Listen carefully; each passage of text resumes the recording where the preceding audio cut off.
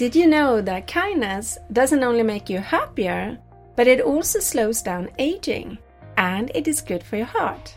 In this interview, you're going to meet scientist David Hamilton, who's amazing by the way, and his research into the mind-body connection has led him to write several books such as How Your Mind Can Heal Your Body, It's the Thought That Counts, and I Heart Me. In this interview, he's going to talk about his book, The 5 Side Effects of Kindness, and he will share some incredible research and also some amazingly moving stories that reveals to us how the spirit of kindness is so much bigger than any of us could ever have realized. Don't miss especially the story about a young British soldier who during the Second World War miraculously was saved by the spirit of kindness. The first time I heard this story, I just cried. It's beautiful. So let's head over to this interview now. So, what are the 5 side effects of kindness? In a nutshell, number 1 is kindness makes us happier. Number 2, kindness is good for the heart. Number 3, kindness slows aging. Number 4, kindness improves relationships. And number 5, kindness is contagious. Fantastic. Let's break those down then. So, how is it that kindness actually can make us happier? In a number of ways. First of all, I think it's just the recognition. When you do something kind, something inside of us says, it's almost a spiritual thing, that knows that this is the right thing to do. I think we deeply know that being kind is actually the right thing to do. In most circumstances, most of us can relate to that in our lives. On a purely physiological or say neurological level, when we show kindness, it produces changes in the brain, chemical changes. We produce oxytocin, which is a little hormone that's well known for its role in childbirth and reproduction and in breastfeeding. So it's been known for a long time. But oxytocin creates this feeling of connection with people, and it makes you feel good about the connection. So when you're being kind and a smile on the person's face, you actually feel good about that connection that's taking place right there. Secondly, the brain produces serotonin and dopamine. Now, serotonin is that thing that most antidepressants try to elevate. Most antidepressants are trying to raise levels of serotonin. But serotonin levels rise in the process of being kind, receiving kindness, or witnessing an act of kindness. Similarly, dopamine, which is a kind of positive thinking type chemical, because kindness alters how we think about things and how we perceive things that are happening, it raises levels of dopamine. At the same time, depending on the kind of kindness experience we're experiencing, so to speak, it also produces the brain's natural versions of morphine and heroin. Because morphine and heroin are called opiates, so the natural versions are called endogenous opiates, meaning endogenous really means they belong to the body, they're produced on the inside. So there is quite considerable changes that take place in the brain physiologically, neurologically, when we give kindness, receive kindness, or are the witness to kindness or some other act of moral beauty. So on that level alone, as well as the spiritual sense that it feels like the right thing to do, that's ultimately why it makes us happier. So it's really because I do think we can all feel that it's the most natural thing to do. I mean, children are naturally Absolutely. kind, and it's like that's our real self. And then when we step into stress and fear, we go into our false self, which is not really the real us. But it then is as if our bodies, our neurology, the brain is rewarding us by telling us, this is what you're meant to do. This is how you're meant to be. Absolutely. By giving us this a kind of the high drugs in a way, so we even feel better from doing it. Yeah. That's it. It's almost like a little reward that nature is giving you, saying, yes, this is what you're supposed to do. This is how it's supposed to be. This is how you are supposed to be. Yeah. This is actually what makes the world go round. This is what causes life to flourish and life to keep moving forward, is these everyday small little acts of kindness and generosity of spirit. It's all the little things that add up in each individual basis. Even that little making a cup of tea for someone, that little compliment that we pay, that little moment where instead of doing what you're trying to do, get on with your work, you just spend a moment listening to someone who just wants to say something. These are all tiny little acts of kindness that we would think, normally we think kindness, I've got to change the world, I've got to do this major big thing. But in actual fact, it's these large of small things that I think are actually the fabric that holds human society together, that holds relationships together. households together, friendships, romantic relationships together. It's not really just the big things that we think about. It's all the tiny little acts of kindness that we don't even notice ourselves doing. I remember I was talking to my mum about this book, and I said to her, my mum's a typical example of people I call everyday heroes. I said to my mum, we're talking about kindness, and I said, so when did you last do an act of kindness, Mum? And she couldn't think about it, and she said, oh, hey. And she stopped for a moment, and she's racking her brains. And I said, Mum, you just made me a sandwich and a cup of tea. That's an act of kindness. I came into the house, you said you want anything to eat, and you went away and you made me a sandwich and a cup of tea. You've just done 2 acts of kindness. I call people like that everyday heroes, and I would say just that everyone is an everyday hero, because we're all doing those little things, but we do them so naturally. The making the cups of tea, the sandwich, the listening, the paying the compliment, all these small things we do so much that we don't even realise that we're doing them. And I find it's quite inspiring to just notice and point out to people when they're doing it, because sometimes just pointing out to people, you've just been kind there, and they're like, really? What did I do? And they kind of forget because they haven't noticed. But it's these small things, I think, that really do make the biggest impact because they happen all the time. Absolutely. And also that there may be strangers that do things for you. I remember many years ago, it was the first time I entered into depression. I was 24 and I was living alone in London, and I didn't know anyone. And on my way to the tube station, there was this little market, and there was a man selling flowers there, and he would smile to me every day. And it was that smile. He obviously had no idea what an impact that smile had on my day, but it was the smile for me. And isn't that beautiful? Yeah. Or like the girl that you write about in your book who walked past a homeless man. Yeah. I was sitting in a coffee shop, and I looked across, and the girl must have been, I guessed, about 19.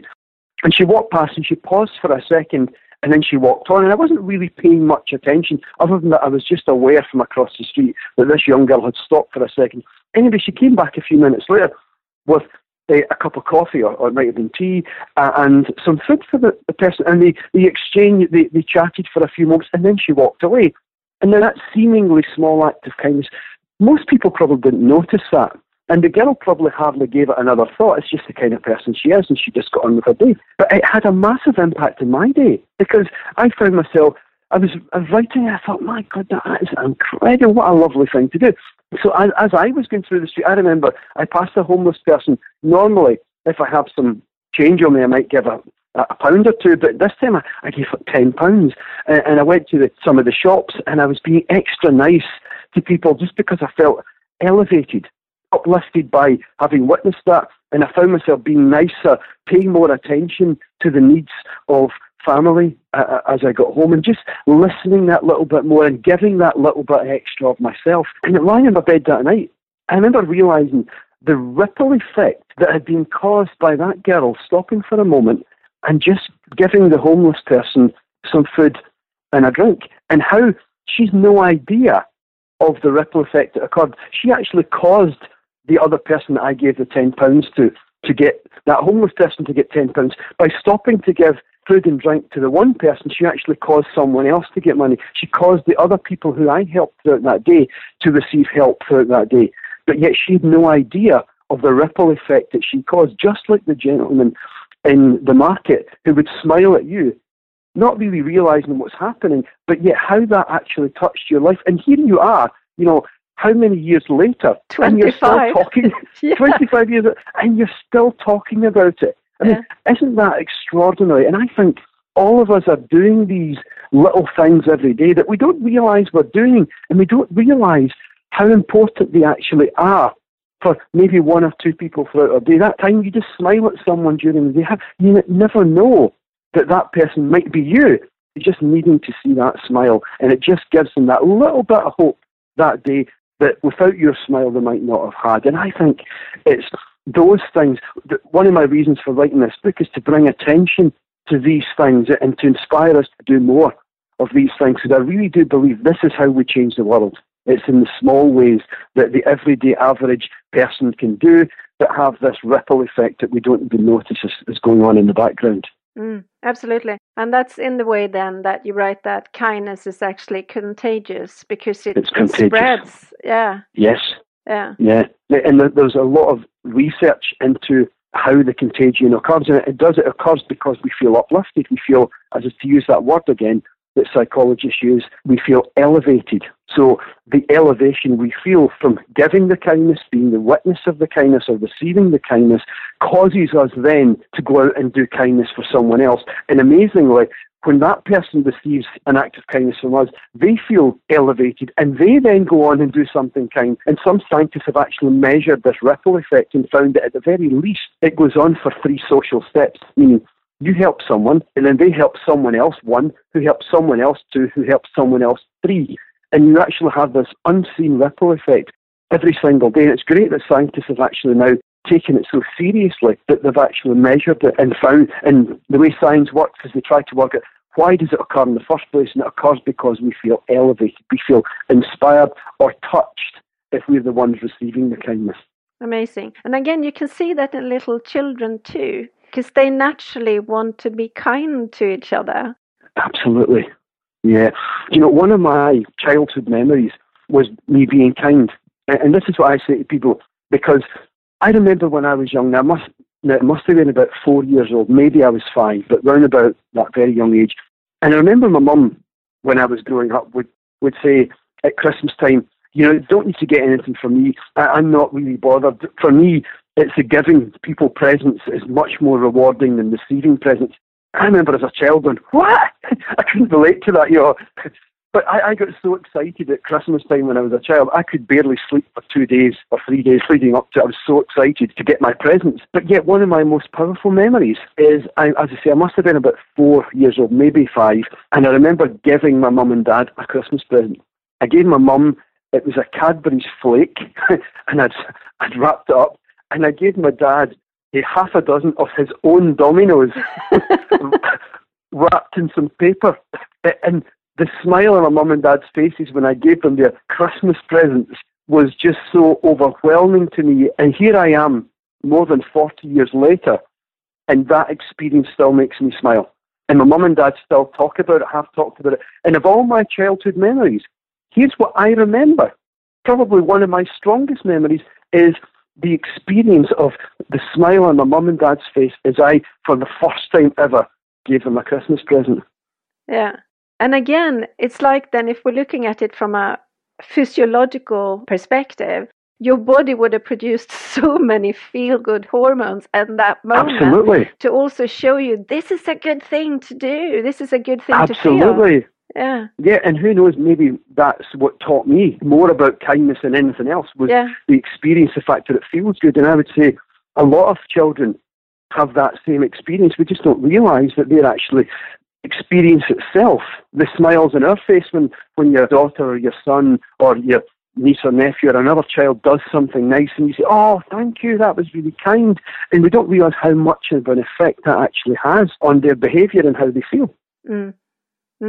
Amazing. Amazing. Yeah. So then we come to how we already touched a little bit upon how kindness is good for the heart, but is there any other more research that can show us that it's actually good and healthy for the heart for us to be kind? Yeah, well, in particular, there are 2 substances in the body that kindness produces.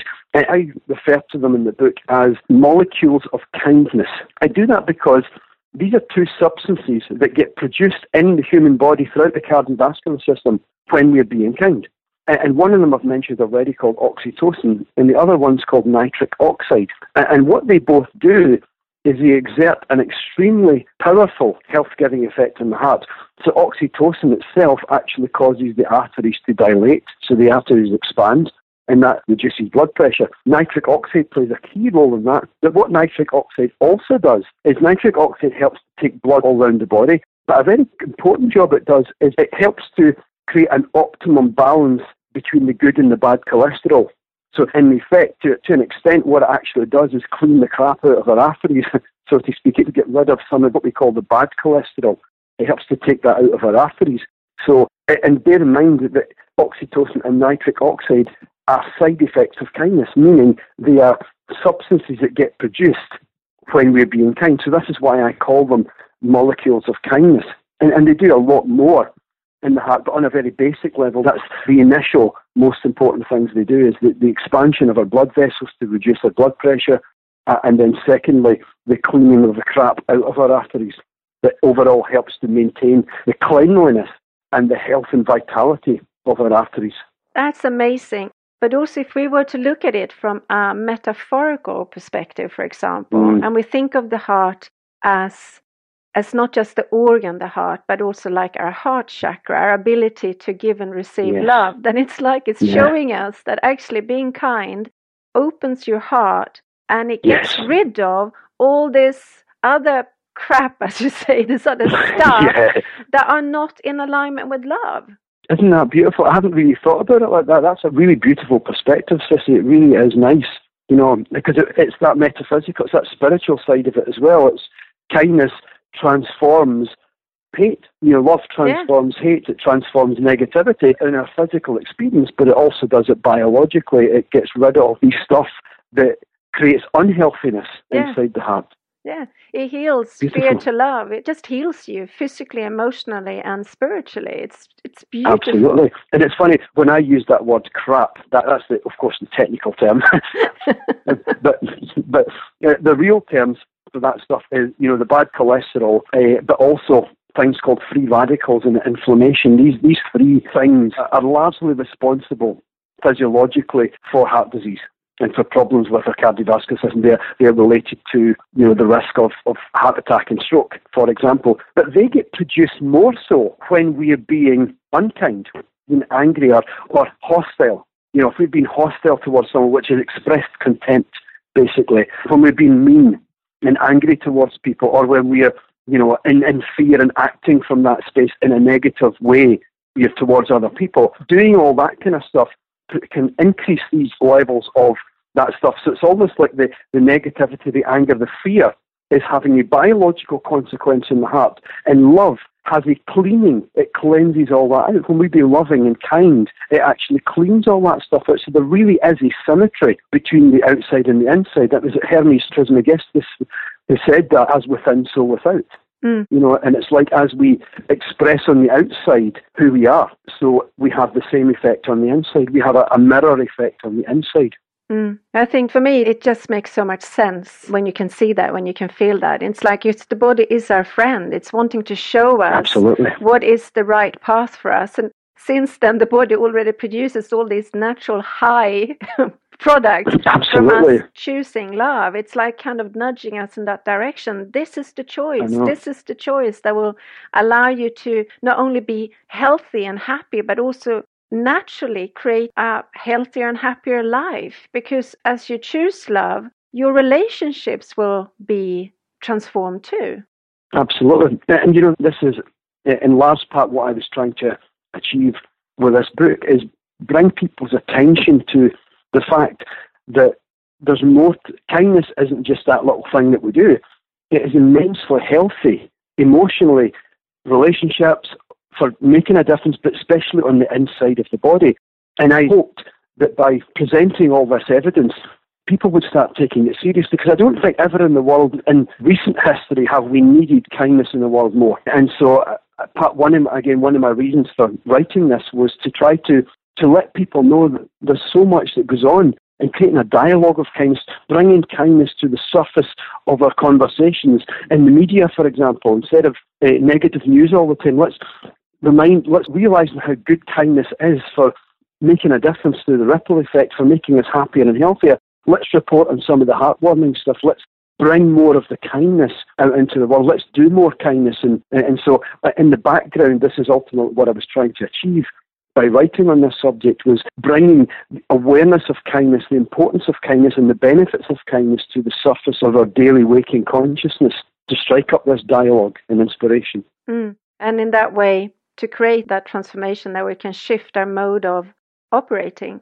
Absolutely. So instead of being in that fear-based, stressful place, we can choose to, like the woman that was driving a car, to let someone else in and to choose to be kind. Another story that had a real impact on me when I was reading the book, and I was crying as I read this because I could feel it, was the story of the soldier.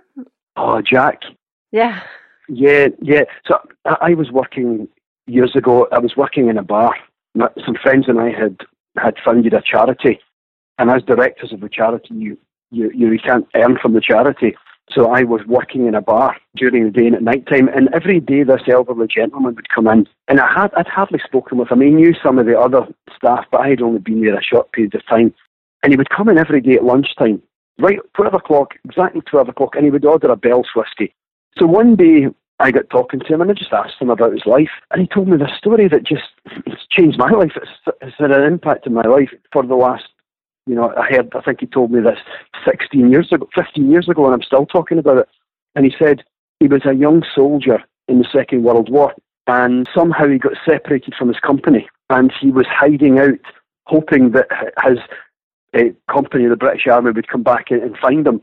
And he was hiding out in these bombed-out buildings. But then a group of German soldiers were doing a sweep of the buildings, and they were looking for people. They were going and checking all the buildings, and he said he was hiding in this building, and he was so afraid, because he's just a young boy. And he was terrified, and he could hear them coming into the building he was in. He could hear the footsteps, and he said, I brought my gun up to my chest, and I was literally shaking. I was shaking with fear. You lose control. Your body was actually shaking. And in his mind, he's thinking that when he comes through, I'll have to shoot him. I'll shoot him. But then he knows if he shoots this person, then all the German soldiers will come in, and that's him. And he was just so absolutely petrified that when the German soldier came round the corner and saw him shaking and clutching his gun, the German soldier held his gun right towards Jack. And Jack didn't lift his gun because he didn't know what to do. And he was so afraid, he said, I wet myself right there in front of him. And as it rolled onto the floor, he said, the German soldier looked at me, and he could see how afraid I was. And he said, he looked at me, he squinted his eyes a little bit, and then he nodded, he smiled at me, and then nodded. He put his gun down and he walked away. And he signalled to the other soldiers that the building was clear. And Jack says, despite all that I witnessed during the war, that's the one thing that I most remember about the war. And when he told me there, at that time when I was working in the bar, I was filling up. I could barely serve customers. I thought that it's one of the most extraordinary things I've ever heard. And so I put it in the book because I put lots of little stories of kindness peppered all throughout the book, because I want to remind people of how much acts of kindness make a difference. I mean, that German soldier, he's got no idea the number of people have been affected by that. Yeah. By act of compassion and letting Jack, realising this is a frightened young boy. He doesn't know what the purpose of the war is. He's just stuck here. Fate has caused him to be in this building, and he's terrified. He's just a young boy. He's got a family. He's just a young boy. And the German soldier, recognising that, put his gun down, smiled at him, and walked away. The strength that German soldier showed, because here he is, and he is programmed in a way. He's trained to Absolutely. Kill. He's trained to act with hatred and fear. And instead, his heart must have just broken open, and he would have connected with his compassionate side and seen this other human being that was terrified and gone against what he was supposed to do, and just Absolutely. show kindness and connect with what is the truth of who it truly is in that moment. Absolutely. And what a ripple effect that had. I know, because all the lives that Jack's touched in his life since being spared on that day, and I've written about it. I've talked to thousands of people on different events about this kind of thing.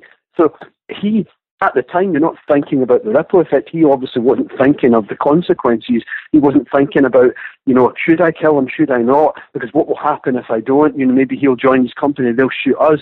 In the moment, I think the spirit of kindness takes over, and the spirit of kindness is bigger than our philosophies. Yeah. It's bigger than the way that we talk about it, whether it's good to be kind or it's really selfish to be kind. All these different things that we debate about endlessly about the motivations behind kindness. In the moment of showing real compassion, and kindness is expressed compassion in one sense. In that moment, the spirit of kindness takes over, and it's much, much bigger, and you don't think anything. You don't think about the ripple effect with this or do. You just be your natural kind self. And it's the purity of that causes the biggest of the ripple effects, I think. I mean, that German soldier, he may not even be alive now, because I think this was probably, let's say this was 1940. I don't think Jack told me exactly what the date was. He may not even be alive at this moment, but yet his act of compassion has had an enormous ripple effects. And it's these little or large things that we do that really are. Every act of kindness is changing the world. Every act of kindness is making a difference somewhere through the ripple effect, because it's encouraging someone else to do something kind, even if you don't even know what they're doing. But every time you do something nice, elevates, it lifts someone else who does something kind because of that. And it's all, the ripple effects are happening all the time. Fantastic. It's like raindrops of kindness that are happening in the ocean of human life. Beautiful. Anything else you would like to add? I don't know, I'm just so caught in the spirit of kindness right now. For me, it's like kindness, it's the spirit of kindness, such a beautiful description, because it's nearly like an angel of kindness. It's like that. It's like a real energy of kindness that is really there and alive and guiding us. And it's bigger than us. And it's a point I made in the book, because there's a lot of people who say that the motivation, there is no true altruism. The motivation for kindness is to benefit from it. It's to preserve your own life. It's to preserve society. There's an underlying psychology. I just completely ignore that. I completely ignore it. It's endless debates. And I know there's a space for it, of course. You have to debate things and write about them in academia, but I'm not slightest bit interested. I just sidestep it. It's not interesting at all to me. My observation and my belief scientifically is, in the moment, the spirit of kindness takes over, and it's much bigger than our debates. It's bigger than our philosophies. It just is something there that just moves you to help someone in need, and that's all. Just like that soldier did, because there was absolutely no benefit to him from a logical perspective, but it was benefit to him and to everyone else from a spiritual perspective. Yeah, absolutely. It was bigger than him. It was bigger than the situation. Yeah, absolutely. And I think when we start talking about kindness more and doing kindness more, we make the spirit of kindness even stronger, even bigger than it ever was before. Now, again, this is one of my motivations behind writing this book, behind spreading this message, is I want us to be more in touch with that spirit of kindness, because I think that is the antidote to the hate that we see in the world. It's the antidote to the fighting that we see in the world. It's the antidote to the political arguments we see in the world. The spirit of kindness, I think, is actually what will change the world for the better.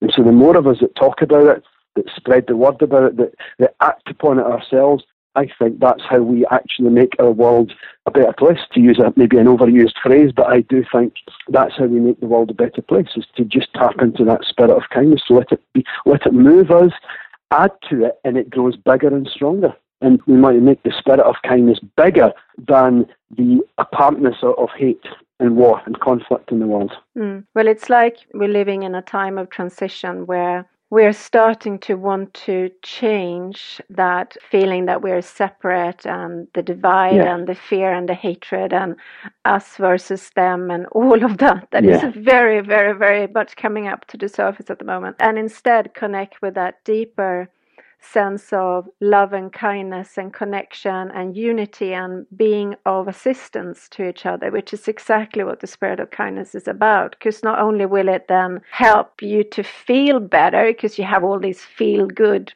byproducts in your body, and it makes you healthy and your heart open, but it makes you elevated. It makes you feel connected to the rest of humanity. Absolutely. Yeah, and the spirit of kindness doesn't recognize sides. No. It doesn't recognize division at all. It's us, and when we are out of the spirit of kindness, when we're not being lifted by it, being uplifted by it, not being elevated by it, it's we create these divisions and we create these sides, me against you, you against them. But the spirit of kindness doesn't notice sides and it doesn't notice division. It's just, it recognizes the unity of every person and everything as deserving of love and kindness and affection, and as part of the same overall thing. Beautiful. So what then are the effects of kindness on aging? There are several processes of aging. And what a process of aging really means is it's what's going on in the body that's causing this apparent aging of the body. We don't have like a kindness, an aging organ, for example, like the brain is what we think with, so to speak. We just have processes of aging. So one of the processes of aging is wrinkles in the skin. One of the processes of aging is, the degeneration of our muscles, these kind of things that we have. And it turns out that kindness, or the molecules of kindness, so oxytocin and nitric oxide, have a direct impact on 7 of these processes, and kindness and compassion itself also exerts a unique effect on one part of the nervous system called vagus nerve. And kindness and compassion exert a very unique effect on that combats 2 of the processes of aging. So just to mention those, when we show kindness or compassion, we actually improve the health and fitness of the vagus nerve. And the vagus nerve is a branch of the nervous system, a branch of the autonomic nervous system. It's the relax, it's the rest, digest, and regenerate mode. It plays a role in regeneration of our muscles, for example. It plays a role in overall keeping the balance between our organs and making sure everything in the body is in balance with each other. Mm-hmm. Another thing that it does, it's the body's primary anti-inflammatory system. Now, the anti-inflammatory system is incredibly important because inflammation is one of the major processes of aging. And I think most people know what inflammation is because we think about it in the sense of the redness and the swelling after a cut or an injury. And we know that that's what inflammation is. What we don't realise is inflammation occurs more on the inside of the body. And it's a side effect of lifestyle and stress. And so it occurs in the cardiovascular system, in the immune system, it occurs in our joints. And it's one of the major processes of aging. So ultimately what we want is a very healthy and fit mechanism in the body that is anti-inflammatory. And that's what the vagus nerve does. So the healthier our vagus nerve, the greater its capacity to wipe out a lot of that inflammation that's actually largely causing or contributing heavily to aging. And lots of research studies have now shown that when we cultivate a feeling of kindness and compassion, and it's a feeling that's important. And it's a feeling that's what elevation is, when we feel uplifted through kindness or compassion. When we cultivate that feeling, it actually exerts a healthy effect on the vagus nerve, and it causes it to become even healthier. And the scientists measure it by what's called vagal tone. You have muscle tone if you exercise or do yoga, you have good muscle tone. So they have a similar term for the vagus nerve, and it's called vagal tone. Mm-hmm. So the higher the vagal tone, the greater the anti-inflammatory capacity of the nervous system. And vagal tone is directly increased through cultivation of the feelings of kindness and compassion. So that is one of the major processes of aging that we are seeing a direct impact on through just being kind and compassionate. Plus also then with an increased vagal tone, your nervous system will come more into balance, so you'll become calmer. Absolutely. And by you becoming calmer, the stress and the fight and flight mode won't be active, so you will then naturally promote your immune system and your natural healthy growth in the body. Absolutely, because it also impacts on one of the other processes of aging, which is called, and this is a term most people are not familiar with, it's called immunosenescence. And immunosenescence is the gradual weakening of the immune system as we age. And immunosenescence is actually decreased, meaning the immune system becomes stronger when we are showing kindness and compassion and empathy. And some research has actually shown the impact of empathy, compassion itself, directly on the functioning of the immune system. So when we build our vagal tone, it actually has a countering effect on immunosenescence. So not only does it help us to slow down the aging, it also helps us to be healthier. So again, it ties in with everything else that you have already described. So in short, kindness is an essential ingredient to a healthy and happy life. Absolutely. You're right. It is an essential ingredient. You're absolutely right. It's an essential ingredient. Imagine if we were taught this at school. What warms me is a lot of schools get involved in what's now called Kindness Week, or RAK Week, Random Acts of Kindness Week. And a lot of schools now get involved in that, where during that entire week, the kids are encouraged to be kind. And the teachers, give them examples of things that they can do. And, and the kids are encouraged to do it all. And then they report back on how they feel. And it's a wonderful experience for the children, getting to feel what it feels like, the good feelings that you feel through helping someone, and you get to see the benefits on these people.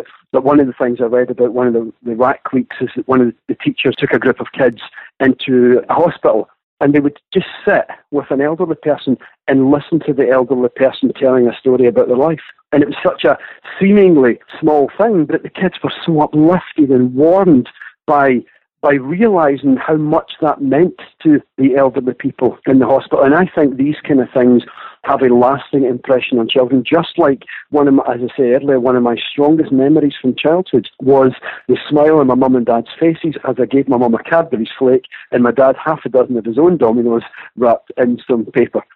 But I still remember that more than 40 years later.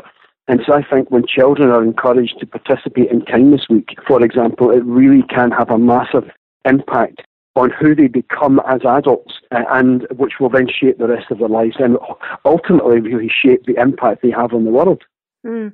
And also, I think it's also in your book, one of the quickest ways of getting out of a kind of a low state if you're feeling depressed or just worried about life that we normally can get kind of stuck in, but it's to go out and do something for someone else.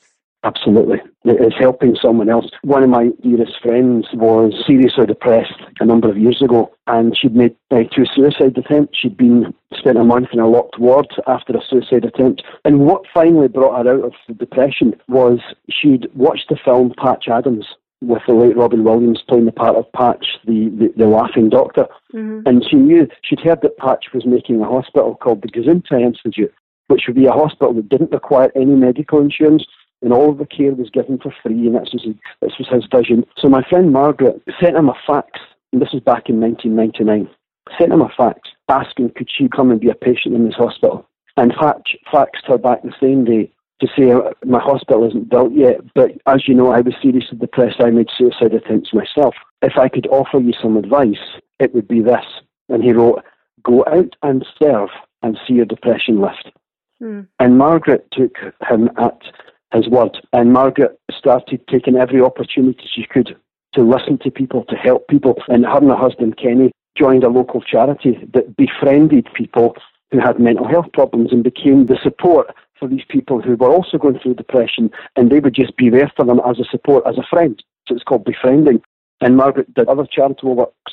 And within a short space of time, she completely came out of depression just by giving of her time and service to other people. And a huge amount of scientific research has now shown that kindness, that giving itself, is actually an antidote for depression. It really is a treatment for depression. And we've largely forgotten that in the West with the focus on pharmaceutical treatments. And I'm not suggesting that we don't take pharmaceutical treatments. I'm a great believer in a holistic, in an integrated approach when we take the best of everything. But I think we've just forgotten that service of others is a potent treatment. In fact, up until 100 years ago, it was the main treatment. It was actually called world treatment. And it occurred back in the late 18th, early 19th century when William Tuke founded the York Retreat, which was for people with serious depression, were brought to this retreat centre, and the only treatment was caring for each other. Each person had multiple jobs which were in the service of others, so like cleaning someone's room, preparing the food, tidying the house, tidying the garden, listening to people, helping people. And everybody knew that their jobs were all about helping each other. And it became so powerful that actually it formed part of what the Quaker movement actually was. And it became so big in the United States that they called it moral treatment. And it was one of the most powerful treatments for depression before the advent of pharmaceutical treatment. And I just think we've forgotten that now, and I'm not suggesting we don't take pharmaceutical treatment, but if doctors understood that in addition to what they're prescribing, we could actually prescribe a kindness prescription and suggest that people join a charity, do some volunteer work, take an opportunity to be kind, knowing that doing so will actually help them to feel better. Absolutely, because everyone wants to feel connected and that we're making a difference and that we matter in that way, and that we naturally want to connect with other people, with other human beings, not just people, with animals, with the world, with life all around us. And sometimes deep in the psyche, one of the causes of a lot of people's continuing depression is that feeling of isolation, of not being worth it, of not making a contribution, of not being connected. Deep in the psyche, because we need connection. You notice that a lot of people who are suffering depression, they're not connecting as much. And deep in the psyche, we require that connection. So what the kindness actually does is it gives us, deep in the psyche, deep in the genome, deep in our biology, that which we actually need. So this is why it's such a powerful treatment for depression, because it's supplying for us the connection that we actually need. And that brings up the whole, I remember talking about this and someone said, so basically you're asking depressed people, but they're really being selfish then. Okay, but try telling someone who's deeply depressed that doing something kind is selfish, and they're not interested in listening to you. They're just looking for the connection itself. And again, it comes down to this. We don't need to talk about the academics, the debates about whether kindness is selfish or whatever it is. In the moment of kindness, the spirit of kindness takes over, and it's much bigger than our debates. It's bigger than our philosophies, and I think sometimes we need to just leave it alone. Stop talking about it, and the questioning and the negative, and just get out there and help each other. For more information about David, visit drdavidhamilton.com. And if you'd like to listen to some free guided meditations, then head over to ccwilliams.com/soultribe. There you can also listen to some short snippets from my new lecture series called Say Yes to Miracles, on topics such as on how you can let spirit lead and not the ego mind, or how the body and soul are working together to help you awaken. For more information, visit ccwilliams.com/soultribe. On my website, you can also access the latest free issue of the spiritual well-being magazine Inspired Wellbeing, which features interviews with Tosha Silver, Colette Baron-Reid, Corinne Supko, and articles on how you can connect more deeply with the cycles of the moon and with the divine feminine. To access this free magazine, go to ccwilliams.com/magazine. Wishing you lots of love until our next week's episode. Bye bye everyone. Bye bye.